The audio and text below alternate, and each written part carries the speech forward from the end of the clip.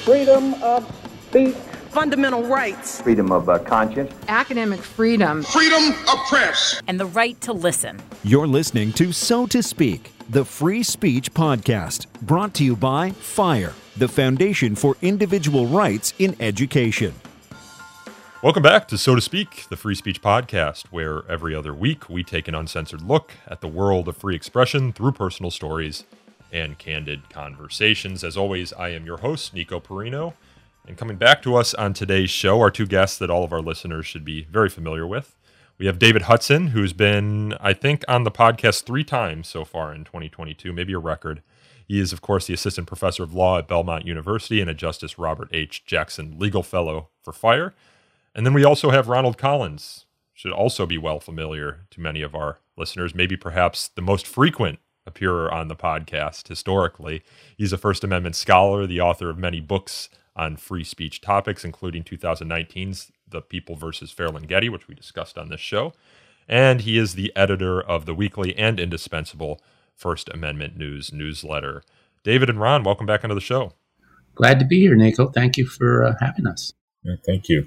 So, Chief Justice Roberts has been the Chief Justice, John Roberts, of the Supreme Court for, what is it now, 17 years? Yes, since 2005. And I don't think we've ever on this podcast discussed his role or the significance that he plays for the First Amendment. But you two have recently come out with a new law review article in the Brooklyn Law Review called The Roberts Court. It's First Amendment Free Expression Jurisprudence, 2005 to 2021. And you both make the claim that no Chief Justice in our history has had as much influence on the law of free expression as John Roberts. You write that the Roberts Court, by the end of 2021, that term, had released its 58th First Amendment ruling. And during the last 2 terms, that is the 2019 to 2020 and 2020 to 2021 terms, the court granted review in 12 cases that raised First Amendment free speech claims. So there might be an argument that we're even seeing more First Amendment cases now in his 17th year. David, I want to start with you and ask what led you to come up with this idea for a law review article. Had you and Ron been thinking about this for a while? It's really the brilliance of Ronald Collins. You know, Ron is just a brilliant thinker. You know, I think people will be reading and talking about some of his work long after he's departed. And it was just hopefully not too soon. That sounded bad. No, but honestly, it was Ron's brainchild, and I'm just grateful that he put me on the team. And well, let me kick it over to Ron then. Like, what's the inspiration? So, as my father used to say, Ron's a great guy, and he's got a lot of great ideas, and he always thinks of ways to get other people to have other people execute them. And the fact is, although I've written a number of articles, the vast majority in books with David Scover, this article, I betrayed my fellow author and went to the new author of somebody, David Hudson, and I. We'd worked together for many years at the Freedom Forum, the First Amendment Center, and what have you. So, we were used to working together. We'd written with each other before. And I will say this, and without any exaggeration or qualification, I could never have done this article alone. I mean, when it comes to decisional law, I mean, David he has all of this stuff at his fingertips. And so, kind of combining his skills and mine, this was a daunting project. And it really was. And by the way, when we say First Amendment, just so we're clear for your audience, it's First Amendment speech, press, petition, assembly, not religion. So we don't, get into the religion cases. But that alone took us 125, 560 some notes. So when you say 58th First Amendment ruling, you don't mean religion. Right, religion. Okay. No religion cases. So, but even then, it was a daunting daunting project. And it wasn't just the cases, it was the lawyers, the arguments, kind of everything. So this is the first and most comprehensive study of the Roberts Court and its free speech record when it comes to the First Amendment that has been done. And, it really took, I don't know, David, I think probably well over a year, just of kind of going back and forth and checking and double checking and triple checking. And just, by the way, one shout out to folks at the Brooklyn Law Review. And I'm no fan of law review editors. I've had my run-ins with them over the years. But these folks were really spectacular. And we were so impressed by them that we wrote to the dean to congratulate them. It was really, they did just a first-rate job. Is John Roberts, I mean, is this a conversation that's happening within the legal community about John Roberts's First Amendment, jurisprudence, or the court's taking of so many First Amendment cases in the past 17 years? Or is this something you guys noticed that was happening but going uncommented on? Well, I'll just start and let David pick it up. I think, those in the know knew that John Roberts was a player. I mean, just like you knew that Anthony Kennedy was a player, or you knew that, Hugo Black was a player, or William O. Douglas or Brennan. But when you see the numbers, that's what's shocking. David, what do you think? I agree. There have been some, I think Professor Joel Gora had written a bit on the Roberts Court Free Expression record. I think we cited one of his prior pieces, but I don't think there's been anything quite as comprehensive, certainly, that looked at it in such detail. Does he author most of these opinions? I mean, you think of Kennedy as the free expression guy. Well, let me just step back. If you think of the evolution of modern free speech law, so by that I mean 20th century, obviously it starts with Holmes and Brandeis, but they're in dissent. So they're kind of setting the stage for everything. And then comes along Black, Douglas, and Brennan, who all in different ways kind of further invigorate the First Amendment, and primarily with the Warren Court. And then you get to the Burger Court and the Rehnquist courts. And then, at least with the Burger Court, it's Roberts, and into the, it's Anthony Kennedy. And then once John Roberts comes on, it's Kennedy and Roberts. And then all of a sudden, it's just John Roberts. I mean, he just has the lion's share. I mean, he write more than twice as many First Amendment opinions than any of the other justices. So again, think of it, the evolution: Holmes and Brandeis, Black, Douglas, Brennan, Kennedy, Roberts, and then Roberts. So it's really significant, that evolution. What is your sense, David? I agree. I think that First Amendment doctrine has really become far more nuanced. And I think part of it is that there are just different First Amendment claims, with sort of the evolution of viewpoint discrimination, the content discrimination principle, and various different challenges to different laws based on the First Amendment, that it's just been an environment where there are more First Amendment challenges being made, and John Roberts, Chief Justice John Roberts, certainly has, as Ron said, written a lion's share of the majority opinions. Significant. It was very statistically significant. And then, one of the things that we found here, Nico, and I may be jumping ahead, and if I am, just let me know, and I'll just take a pause here. Go ahead. One of the things we found out, it's like, who are the non-players when it comes to the First Amendment and free speech? Who are the players, who really don't figure in? Ginsburg, Kagan. In all the time that she's been on the court, Kagan has only written one majority opinion in this area.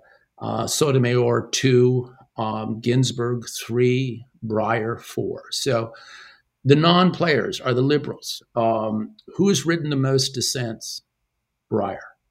Well ahead. Although we were surprised to find out that Alito ranked second, but still Breyer had written. So at least on the Roberts Court, Alito, except for campaign finance and maybe a couple of other areas, is not a strong First Amendment advocate. But when people say that the court isn't political, and maybe David has a different point of view on this, which is fine, it's hard to imagine because, in these cases, who are the people that are non-players? Who are the people in the dissent the most often? I'm speaking in generalities now. It's the liberals. I mean, that's the case. this is your chance to dissent in part or concur in part. Well, I think which is what we do when we write these. Yeah, I think there's a great divide too on an issue, and maybe this might be jumping ahead slightly. And I think it's the Reagan versus City of Austin case that might reflect this dissonance. But there's a real divide on the court with regard to the application of the content discrimination principle. Do we take the sort of Kagan view where we predominantly look at the underlying purpose, right? Is the purpose of the law to discriminate against content, or is it more what Justice Thomas wrote about in Reed v. Town of Gilbert? If there's any facial distinction, then it's content based, and I think there is that divide on the court where some justices apply the content discrimination principle more rigorously, and some take a step back and look maybe perhaps at what's the larger purpose. So when you say the divide, you think that's what's animating the liberal conservative divide on the court on some of these cases? I think on some of them, yes. On others, though, the court has. But that started in a certain sense during the Roberts Court, right? Because you write that William Rehnquist was no big defender of First Amendment values as we would interpret them. Yes, although he did surprise people early on in 1988. He wrote the opinion in Hustler v. Falwell. And at the time, if you go back and look at the newspaper clippings, the press was extremely worried about what the new chief was going to do. And it turns out, and Ron, may know more about this, but like I remember about the notion that Rehnquist was actually a great collector of cartoons and political cartoons. So he was very moved by Rosalind Mazur's amicus brief. And while he said that, the cartoons of Thomas Nast were a distant cousin of, what Mr. Flint did with regard to Jerry Falwell. Just remind our listeners what Mr. Flint did do. Well, he did a Campari liquor ad parody that said that Jerry Falwell's first time was with his mother in an outhouse. But it's one of they the made more a movie about that, didn't they? It's one of the more celebrated First Amendment free speech opinions, and Chief Justice Rehnquist wrote the court's opinion. So, I mean, he did have an occasional bright spot with regard to the First Amendment, but it's certainly true that his former law clerk, I think, has surpassed him.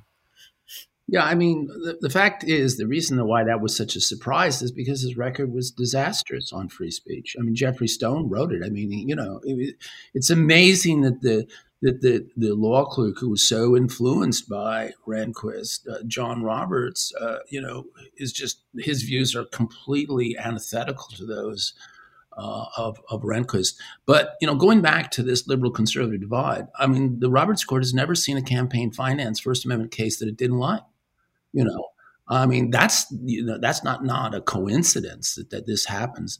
The other thing that occurred to me is, and we talk about this, I say it occurred to us, is, you hear a lot of talk about textualism and originalism, a lot of talk about that. And it's kind of like, if you're going to be nominated these days by a Republican president, you have to be originalist, textualist. And if you're nominated by a Democrat president, you're certainly not that, you're something else. But the thing is that has played virtually no role in the free speech jurisprudence of the Roberts Code. I mean, it's just, you had Hugo Black started it, okay, and that was that was textualism, originalism, liberal. And then you had Scalia, and Scalia, for all his talk about textualism and originalism, virtually nothing, very little in the First Amendment area. And then comes along Clarence Thomas, a couple of dissents from denial of cert, a couple of whacks, and we'll talk about this in a moment, against New York Times versus Sullivan. But the fact is that when it comes to originalism and textualism, let's just think about that.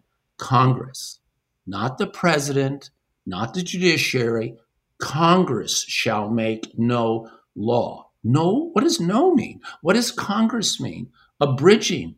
Has any of these textualists ever written anything extensive on the word abridge?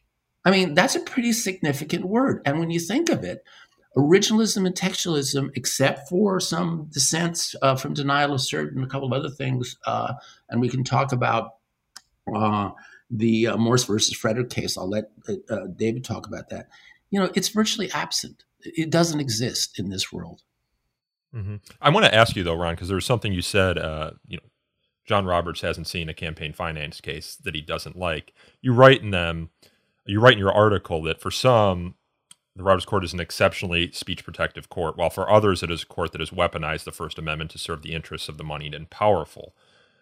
Some of the Roberts Court's most influential opinions come in the campaign finance context, come as well in the commercial speech context. They're not the, some might argue, free speech cases of the past dealing with assembly and core political speech, although campaign finance, of course, implicates that. But it's not like the flag burning, and it's cases that are a little bit different, more at the margins of what some people might say is like the core First Amendment stuff. Or am I wrong? Right? I mean, they have those too. You look at Simon Tam's case in front of the court. You look at the Phelps case. Yeah, I mean, just doctrines like, for example, in the campaign finance case, that Buckley versus Vallejo, Joel Gora for the ACLU. I mean, these began as kind of, if you will, liberal doctrine. Same thing with content discrimination, which goes back to an opinion, a majority opinion that was written by a liberal justice, Justice Marshall.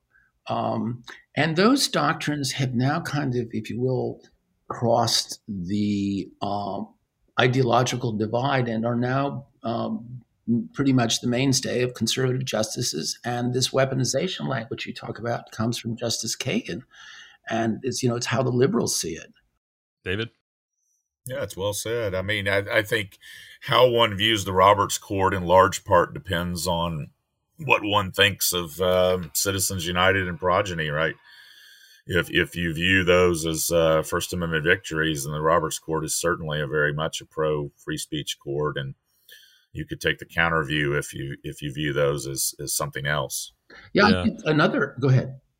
No, I was going to say, I mean, but if you're kind of separating out the cases that are at the cutting edge of First Amendment law, you can say that some of the campaign finance cases are that, some of the commercial speech cases are that. But it's also, the Roberts Court, with the exception of maybe Moresby, they've also taken on student speech cases, and the Mahanoy case is very much of the lineage of Tinker and some of those older courts in traditional free speech approaches. Yeah, I mean, I think that case fits well within the conservative framework. I mean, and the thing is it was a case, obviously brought. I shouldn't say obviously brought. It was argued by David Cole of the American Civil Liberties Union, but that was a case that really kind of pleased both parties. Because, the ACLU was able to get in on the student speech side. But conservatives, the idea that these regulators were going to be asserting the rights of parents off campus, this was an outrage. So it was that's one thing about First Amendment cases, that sometimes, as in that case, they kind of sit on the fence, and both parties can come along for the doctrinal or conceptual ride, as it were. I want to take a step back really quickly, Ron, and then we'll dig into some of the meat of some of the cases from the court. But John Roberts, before he became Chief Justice, you have a really good anecdote in here that I've known Bob Corn Revere for a long time. I did not know he worked with John Roberts at Hogan and Hartson. But when Bob was arguing United States v. Playboy Entertainment Group before the Supreme Court, a case dealing with the Telecommunications Act and sexual expression, that John Roberts assumed the role of William Rehnquist during the moots of that case. What was let's say you're at the hearings, John Roberts is getting grilled before it's confirmed. What information would anyone have had about his First Amendment proclivities before he got to the Supreme Court? Would you have seen any of what you found here in his past work? I certainly nothing significant. Um, and it's a fascinating question. Why ride this horse? I mean, some justices say it's going to be equal protection. Some it's going to be due process. Some it's going to be the Dormant Commerce Clause, right? So you think this is his horse, the First Amendment? Yeah, but I think the horse isn't just speech. I think the other side of the saddlebags, is religion. I mean, I wouldn't have seen. I don't think I wouldn't have seen this. Now it was. When we talked to Bob Cohn Revere, a noted First Amendment lawyer, and he told us about this, it was like kind of eye opening. But beside that, I don't think there was anything that. In fact, the fact that he clerked for Rehnquist, you probably might have just assumed the opposite. Yeah. David, what are your thoughts? Yeah, I agree. I mean, I think when he was arguing some cases in the Solicitor General's office, I mean, he was versed in First Amendment law, but I couldn't see anything that would predict this. That he would be so active and take such an active role in First Amendment jurisprudence. When you talk about active role, it's not just that as Chief Justice, he has written more than twice as many majority opinions, but it's also he assigns over 95% of these opinions. I mean, because when he's in the majority, now will that change? Or will the advent of the new justices, the 3 Trump justices, will that buttress his power? Will it change it? I suspect it will retain it, but that's an enormous power that he's had, and I hope we can get to it later, but I'll just flag it now. Just like campaign finance was the kind of the big ticket of the Rehnquist court and then into the Roberts court, I think the new big ticket item is free speech and religious freedom. And I think and I suspect that John Roberts will be leading the way on that as well. I mean, now I may be getting ahead of things, and I'm willing to hold that. But I just wanted to make let's explore that. I mean, what leads you to that belief? What past cases and current cases? I will echo what he says. Assuming he agrees with you, Ron. Yeah, well, I think the court seemingly is, when we look at freedom of religion, the court is seemingly.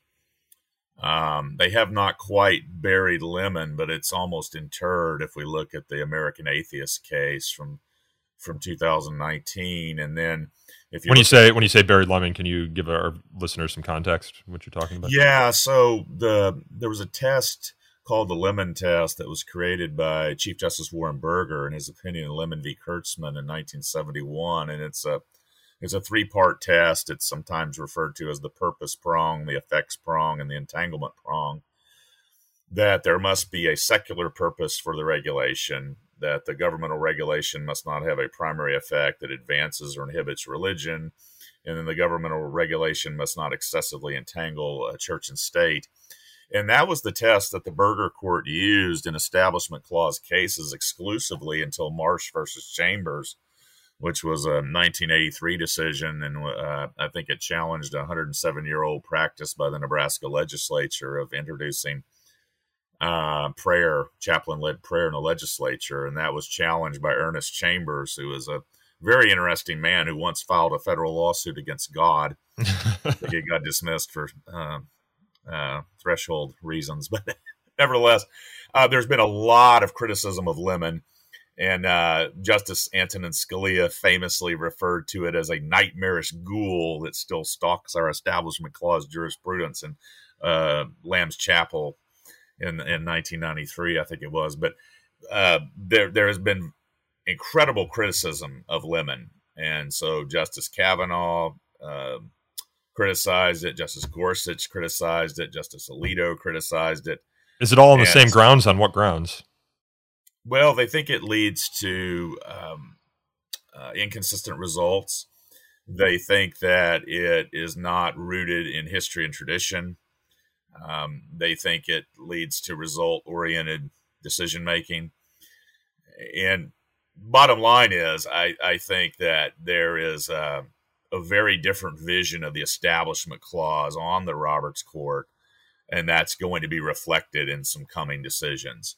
And then when we look at the other religious liberty clause, the free exercise clause, the court is starting to breathe more vigor into that with the 2017 Trinity Lutheran case and the Espinoza case out of Montana, where the court is really applying, and this is what Ron is talking about, the merging of the viewpoint discrimination principle and freedom of religion. The court is very concerned about religious entities being treated worse than non-religious entities. And the vehicle by which they assert that is now not just the free speech clause, but it's also the free exercise clause. So bottom line is, I think, and we hopefully we'll be able to do something on the religion clauses on the Roberts Court eventually, if I can, if we don't have too many projects. But I just think I agree with Ron wholeheartedly that I think you're going to see a lot of movement in that area over the next decade.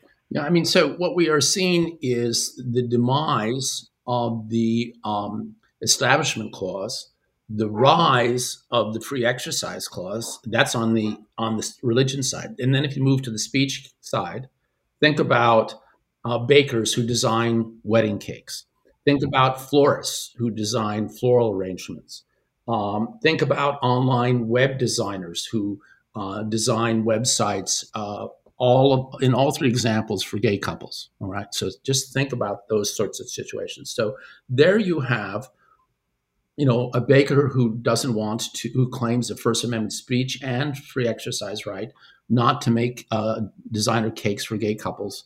You have a florist who, on free speech and free exercise grounds, refuses to make floral arrangements for gay couples.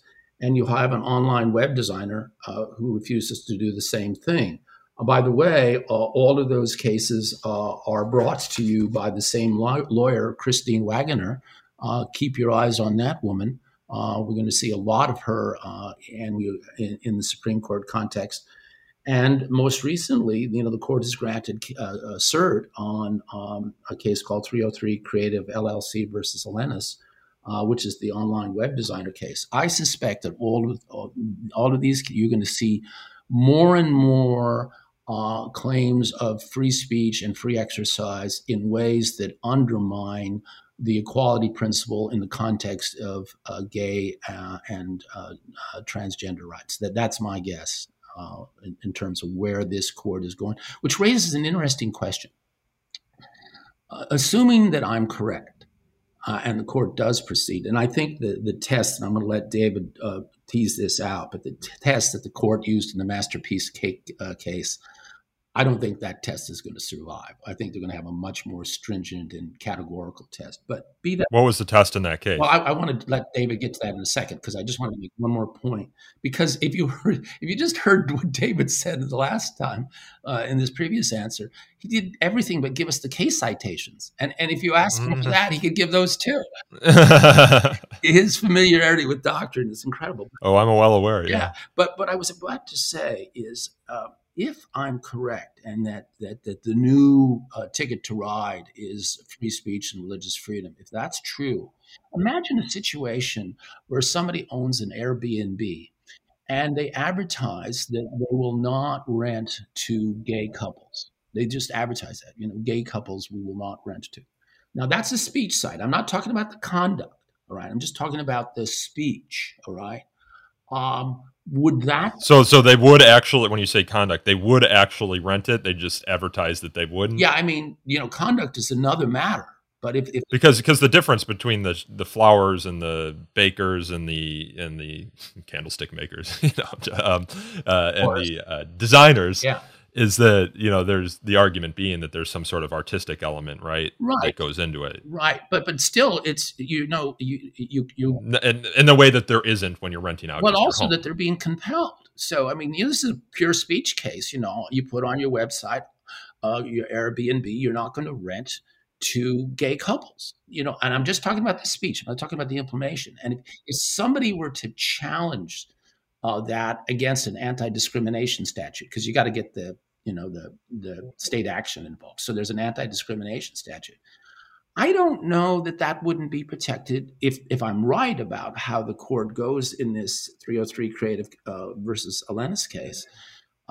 Then I don't think that would be. I think it would be subject to a First Amendment challenge. I mean, David, and get back to the test that we were talking about. Yeah, and I fear that may be correct. And Masterpiece, I view that as a case where the court sort of ducked a lot of the underlying issues because of the just overt religious hostility by that local Colorado commission against, I guess it was Jack Phillips. I mean, that's what the court sort of put their hat on was the religious hostility against him. And I didn't glean many larger principles out of Masterpiece, and I think that's why the court has taken this most recent case to try to flesh a lot of this out. Yeah. So when you say you make a couple of questions in your law review article that I kind of want to go through systematically.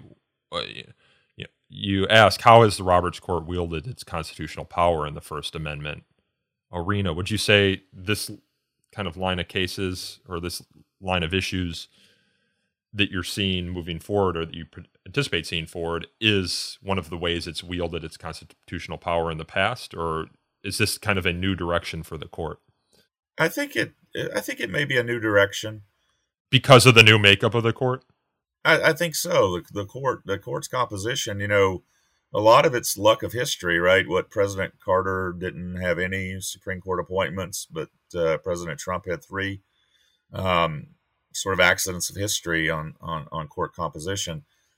I think that Ron has got his finger on the pulse that this is going to be an area, but I think taking a step back of areas where the Roberts Court, I guess, is not protective is when sometimes we view the government not as sovereign, but the government as employer, the government as warden, or the government as educator, although Mahanoy was a nice exception to that. I think one of the great blots on the Roberts Court free speech record is Garcetti versus Ceballos, 2006. And I think it's a blot on Justice Kennedy's free speech record. That's the case where Kennedy creates a new categorical rule, or he said when public employees make statements pursuant to their official job duties, the Constitution doesn't insulate them from discipline. Basically, if a public employee speaks pursuant to his or her official job duties, there is zero First Amendment protection. Doesn't matter how important the speech is. Doesn't matter if it's the purest of whistleblowers. Doesn't matter if the employee is contributing to the marketplace of ideas. Doesn't matter if the employee is incredibly sympathetic or the speech is incredibly valuable. But they punted right on categorical rule. They punted on college faculty, right?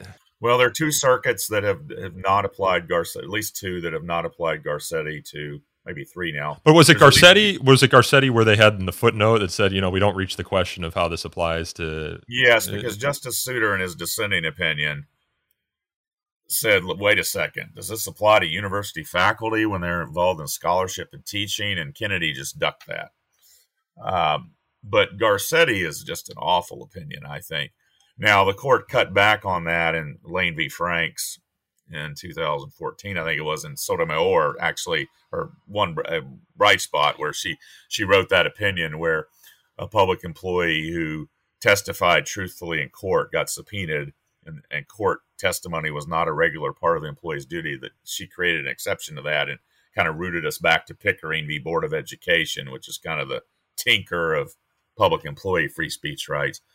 But I view that as a situation where the Roberts Court is not very protective of speech. So we had a symposium that Ron also, Ron, I think, got everybody, all these luminaries to come in. There was a symposium at Brooklyn. I was the only nobody there. I guess we were by Zoom, but I think Erwin Chemerinsky was one of the individuals that Ron got to come speak. And Professor Dean Chemerinsky is very critical of the Roberts Court and its free speech record, I think primarily because of some of these cases like Garcetti, where the Roberts Court emphasizes the governmental power to control. And that, to me, I agree with that part of it. I don't like the Garcetti decision at all. If you wanted to see a flip, I mean, when it comes, you're a government employee, you're speaking, and what are your free speech rights? And as David has just pointed out, they're virtually none, right? But imagine this. What if the government employee was expressing a religious view? What if you put that, in the blend? I suspect you may well get a different result. It wouldn't surprise me if you did, And I think it just goes to show, that even the most categorical of doctrines can be fluid in a right context. By the way, I think another important area, and it's just going to happen, I think it has less to do with ideology than just the world as it's evolving. But we're going to see more and more cases. We're starting to see some of them, Paul Clement representing Facebook and others, involving the new communications technologies. I mean, I think we're going to see definitely a whole line of cases there. I mean, right now, almost 10% of all stories written by Associated Press are done by algorithm. And so the question is when you have that sort of thing, when you talk to your, when you talk to your phone, right, and just say Siri or Alexa, or you talk in your car, is that communication? Is it governed by the First Amendment? How do you determine those cases? I think we're going to see a lot more. And we've also seen the whole social platforms, when you have the president using a social platform to communicate official communications, what happens to the state action doctrine? Now, we saw the Second Circuit in that case involving Donald Trump, ruling that there was state action, and it is governed by the First Amendment. The Supreme Court, that case was mooted out. But I think we're going to see a lot more social media, modern communications technology. It just has to happen because one last thing. The relationship between free speech and the mode of communication is essential. And let me give you one example. When the drafters wrote the First Amendment and they talked about the press, they didn't mean, and I'm here drawing on a Pennsylvania Law Review article by Eugene Volokh, they didn't mean the press as an institution. They meant the press as a technology. It was that technology that made the Protestant Reformation possible. So new moves. Another example, you have Miller versus California, obscenity. Is obscenity protected by the First Amendment? Well, every law student can tell you that. No. Well, that's half true because with the advent of the internet, as a functional matter, obscenity became legalized except for kiddie porn. There's more obscenity now than ever before in the history of this country, and so it just shows how technology can, if you will, override doctrine. And I think in the area of sexual expression, that's just a wonderful example. So I think we're going to see a lot more of this. One thing I just thought that Ron's great comments. You guys are patting each other on the back too much. You guys need to, I want to see some criticism here. Well, I've never bridged these two together with regard to new communications, but Chief Justice Roberts has also been at the forefront of the cell phone Fourth Amendment cases. He wrote the court's main opinion in Riley v. California, which is a 2013 decision that essentially says before the police can search a cell phone, they have to get a warrant. I actually have that as my background on my cell phone. It's get a warrant, Riley v. California. But he also wrote the Carpenter case from 2018, which is another cell phone case. So he's been protective, at least in the Fourth Amendment, with regard to digital communication. But I've never ever thought about those two together. That's your next article, David. What cases? So we've talked a little bit about, just very little bit, and maybe it's worth revisiting Citizens United. We've talked about Garcetti. What are some Mahanoy a little bit? David, what do you think are the two most important First Amendment cases from the Roberts Court? And what do those cases tell you about how it wields its constitutional power in that area? Oh boy. I mean, we probably all have to. I'm assuming both of you were going to say Citizens United. Yeah, so maybe we just put that aside. I wouldn't say that. I think Why? There's a bigger one, and it's just not as sexy, and it has to do with what is the predecessor to City of Austin versus Reagan National Advertising. Oh, yeah, Reed v. Town of Gilbert, what Adam Liptak identified as the sleeper case. Yeah. Yeah, Reed v. Town of Gilbert takes us back. It was a 2015 decision that focused on a town in Arizona that had that treated signs differently, whether they were political signs or temporary directional signs or ideological signs. And the court unanimously invalidated the Arizona law because it was full of content distinctions. But that's where you have that divide on the court. Justice Clarence Thomas writes the opinion where he said, look, if it's facially content-based, it's content-based, even if the underlying purpose isn't to discriminate or against the underlying content, I suppose. And then Kagan writes the concurring opinion. And that's where I think that we have to have some fleshing out of how exactly are we going to apply the content discrimination principle. Are we going to take the Thomas view or are we going to take the Kagan view? So, I mean, campaign finance, gets a lot of attention, but it is in many respects, and Bob Cornevere, if you're listening to this, I'm not saying all respects, but in many respects, it's cabined. It pertains to a particular type of speech. Yes, it has spillover effects that affect other areas of speech, but it's in good part cabined to a particular type of speech. Content discrimination applies across the board. So its potential reach is substantially greater. So if you asked me what was the most important one, I would probably have to, I might want to revisit it, but I'd say probably the Reed case, and particularly what we're going to see in City of Austin versus Reagan National Advertising. I think that sleeper case, as Adam Liptak referred to it, could be and may well prove to be the most important and long-lasting and broadly applied doctrine of the Roberts Court. Well, how could that have a significant effect on the first? Like, what are the hypotheticals or implications that could come from taking either the Roberts or the Kagan view, David?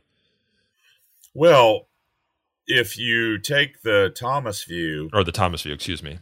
Yeah, if you take the Thomas view, I mean, there are all sorts of laws that have content distinctions. That's why, was it Alito that wrote or warned that we're going to turn the court into the veritable signboard review? I mean, almost anything has content distinctions. So, I mean, there is speech. What is unprotected speech other than content, right?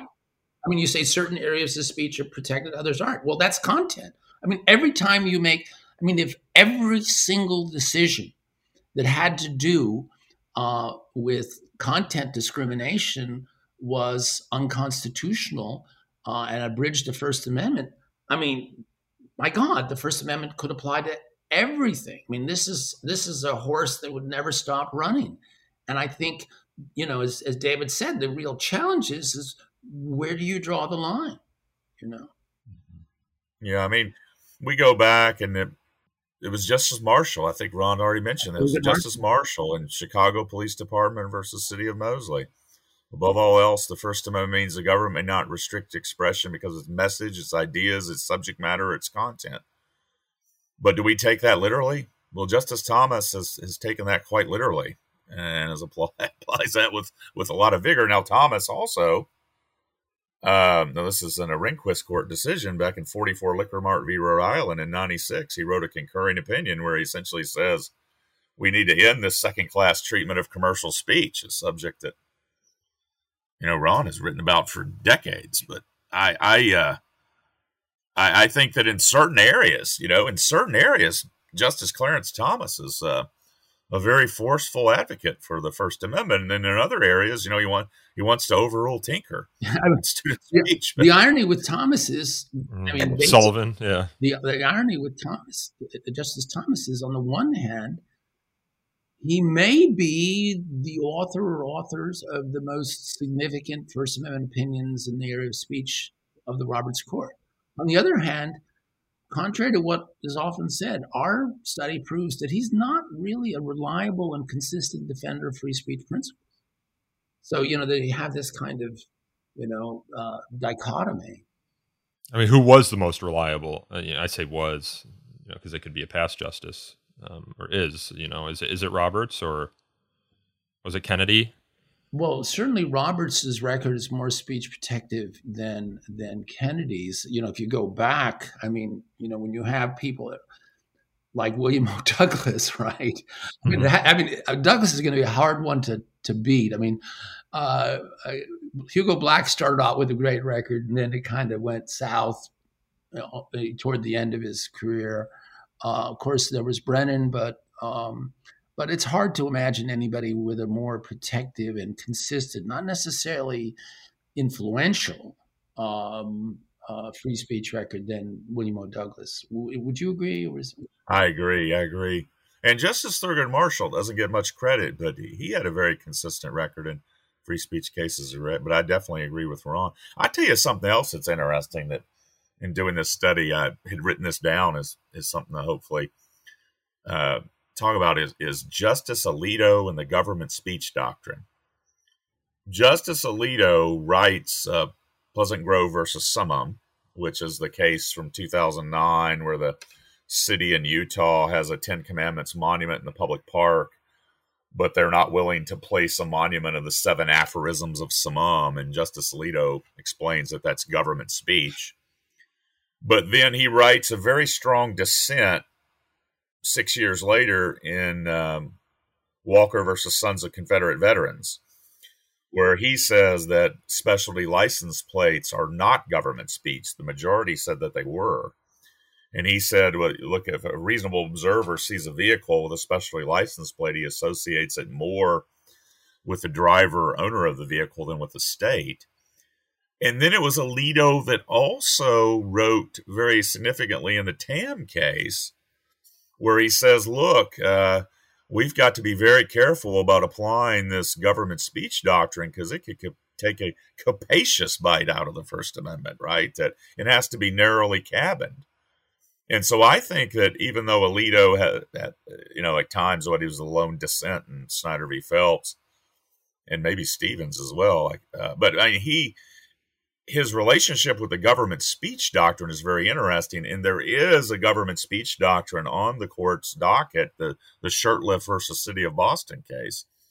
And so to me, it'll be very interesting to see if Justice Alito continues to take an active role when it comes to when is something government speech. And for the listeners, this is so important for First Amendment jurisprudence, because if something is deemed government speech, there's no First Amendment challenge. That ends the First Amendment challenge. And that's sort of an interesting play. I think another area too, I wanted to mention this because I've been on the show with Nico about true threats. That's a doctrine that desperately needs clarification from the court. And I would hope, particularly with the advent of online threats, I think that's something to look for too. We need clarification from the Supreme Court on that doctrine. Speaking of the Supreme Court, and I've been saying this for years to students, the First Amendment isn't simply about what the Supreme Court does. The Supreme Court is about the culture of free speech. And let me give you an example of that. Perhaps the biggest free speech issue, the one that comes up more often than all the rest combined, more than campaign finance, more than sexual expression, more than government speech, is college campus free speech, right? Has the Supreme Court, there's been hundreds of cases, all right? involving that. There's been a number of situations where there was a threat, and then the threat was contested, and it didn't go to court. FIRE, Foundation for the Individual Rights in Education, and I get to say what I want, whether or not I start a fire or I put one out, and they really, that area of the law has been shaped first and foremost by FIRE, without really any meaningful intervention by the Supreme Court. In fact, we've never been to the Supreme Court. Right. Well, that's because you keep winning, right? Yeah, it's a problem. In a certain sense. I think, by the way, David, this is another area for a great law review article, because this jurisprudence has been determined, I was going to say largely, entirely by lower courts and litigators like FIRE and Bob Kornrevere and others litigating these cases. That body of law and what is happening in terms of regulation of speech on college campuses is not being defined by the Supreme Court. I think that's fairly significant. Yeah, I agree. Are there any other cases that you think, before we wrap up here, from the Roberts Court that you think are worth highlighting that we haven't covered yet as being significant, or a place where the court has demonstrated that it's pretty hostile to certain First Amendment claims? I mean, we've spoken about Garcetti already and the employee speech doctrine. When it comes to national security cases, I don't know what to make of the court. I wouldn't want to bring for that fact to the matter. Free speech is defined a lot about by the culture, and I think as we see now more and more speech about by government officials and by public figures where there are blatant falsehoods, I think that may cause the court to reevaluate either the public's. I don't think they'll reevaluate New York Times versus Sullivan, but I do think they may revisit the public figure doctrine in the context of defamation. I can see that happening, and here it's an area where I think both liberals and conservatives might well want the court to do that. What is your sense of that, David? Yeah, I agree. I'm trying to think of any. There's one other area they haven't talked about in a while, but prisoner rights. It's not a court that's very sensitive to prisoner rights. I mention that because if you do weekly searches on the First Amendment, by far the most number of First Amendment lawsuits are filed by prisoners. And this is an area where, going back to what Ron said earlier, Justice Thurgood Marshall was a justice that would actually look closely at free speech claims by prisoners. His concurring opinion in Procunier v. Martinez is just beautiful, where he talks about the human spirit and whatnot. And there is nobody on the current court that I've seen that seems to be sensitive at all to prisoner free speech claims. Justice Marshall had a defense background, right? So it might suggest that. Yeah, he certainly was a criminal defense attorney in certain cases very effectively. I don't see that. I mean, I guess Beard v. Banks was the decision. Is way back in the early years of the Roberts Court, I think in 2006, but the court was not protective at all there. Well, if she's confirmed, you might have Ketanji Brown Jackson with her background as a public defender who might be more inclined to consider First Amendment claims on behalf of prisoners. I mean, I think it's worth briefly discussing as we close out here what, if anything, we can say about Ketanji Brown Jackson's thoughts or opinions on the First Amendment on cases, if she has any, and David, how that might shape the court. David Keating over at the Free Speech Institute, and I refer people to it, has just done a study of her very, very, and understandably limited work in this area, and they say with some hesitation, and it's entirely understandable that they would be hesitant because there's so few cases and there's no really extended decisions. But that's really the case with the last three justices too, right? Gorsuch, Kavanaugh, and Coney Barrett. There wasn't much to kind of suggest how they might come down on some of these cases, at least the speech cases. I think Justice Gorsuch is going to prove to be a First Amendment force in the future. He's got a very interesting writing style. He's able to inject a lot of style and flair in his writing while also maintaining his clarity, which is an exceedingly difficult thing to do. But he's starting to be a force, I think. You look at a couple of free exercise opinions, some of his concurring opinions, one of his opinions in the retaliatory arrest case. I think that he is going to contribute quite mightily in the coming decades. That's a prediction I'm making. But Ron, you say there's really nothing we can say definitive about Judge Ketanji Brown Jackson. So far, from what little we know, she seems sympathetic to free speech principles. But the operative words are as little as given little. Yeah. And so, in fact, like we were talking about John Roberts earlier. I mean, could you have seen anything? I mean, for that matter, who would have ever seen Hugo Black? I mean, who would have seen that train coming? I mean, just like nobody. So, there are situations. And so, I don't know. But in terms of her free speech record, the current nominee doesn't have to do much to beat Justice Breyer's free speech record. Yeah, the court, in a certain sense, according to your guys' analysis, lost its most hostile member when it comes to First Amendment issues, right? But you never can predict. I don't know his record. I haven't studied it. But Justice Harlan II. Yeah. I mean, what's one of the greatest First Amendment opinions of all time? Cohen v. California. Mm-hmm. He wrote that. He's kind of the conservative on the Warren Court for many years, right? Judicial restraint.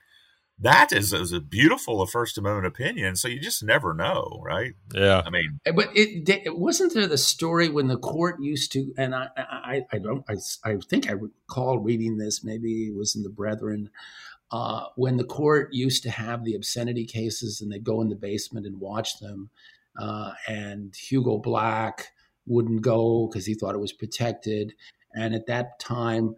At one point, Harlan's eyes were failing, and so one of the other justices would kind of give him a kind of a blow-by-blow description, and he would say, and kind of the way he spoke, although he was born in the United States, he would say extraordinary. So they don't watch those films in the basement anymore. Hey, is that a good tie-in to do the show on sexual expression? Yeah, coming soon. Coming soon, the justices in the basement of the Supreme Court watching porn, whatever. That would make a great Lenny Bruce routine, wouldn't it? I mean, he could really, go to town with that, and then some. Well, I think we're going to leave it there, guys. We're at an hour. Fascinating stuff. Yeah. John Roberts is 67? So there's a good chance we've got, another decade or two of him as the Chief Justice left. So, but you never know when Fortuna knocks on your door. You never know whether or not to answer it, because she may be there to give you good news, and she may be there with a dagger ready to stab you in the heart. So you never know. I mean, I remember waking up and seeing the Scalia news, right? Yeah. You never know. But he's a relatively young man. He's 67. So the actuarial math would suggest we have more years yet from John Roberts. So I appreciate you guys doing this. I learned a lot from your Brooklyn Law Review article. Again, the article is the Roberts Court. It's First Amendment Free Expression Jurisprudence 2005 to 2021. Ron, Dave, thanks again for coming on the show. Thank you, Nicola, for having us. David, always good to be with you. Yes, Ron. Thank you so much. A reminder that David is an assistant professor of law at Belmont University and a Justice Robert H. Jackson Legal Fellow for FIRE, and Ron is a First Amendment scholar, the author of many, many books and many law review articles as well, and he's the editor of the weekly and indispensable First Amendment newsletter, which you can subscribe to on FIRE's website, thefire.org. It comes into your inbox every week and gives you the play-by-play of what's happening in the First Amendment community. This podcast, as you all know, is hosted, produced, and recorded by me, Nico Perino, and edited by my indispensable as well colleague, Aaron Reese. You can learn more about So to Speak by following us on Twitter, twitter.com/free speech talk, or liking us on Facebook at facebook.com/so to speak podcast. We take feedback if you have any at so to speak at thefire.org. Again, that's so to speak at thefire.org. We also take reviews, the best way to get new listeners to our show. I appreciate anyone who leaves a review. And until next time, I thank you all again for listening, and I thank David and Ron for coming back on the show. Cheers, everyone.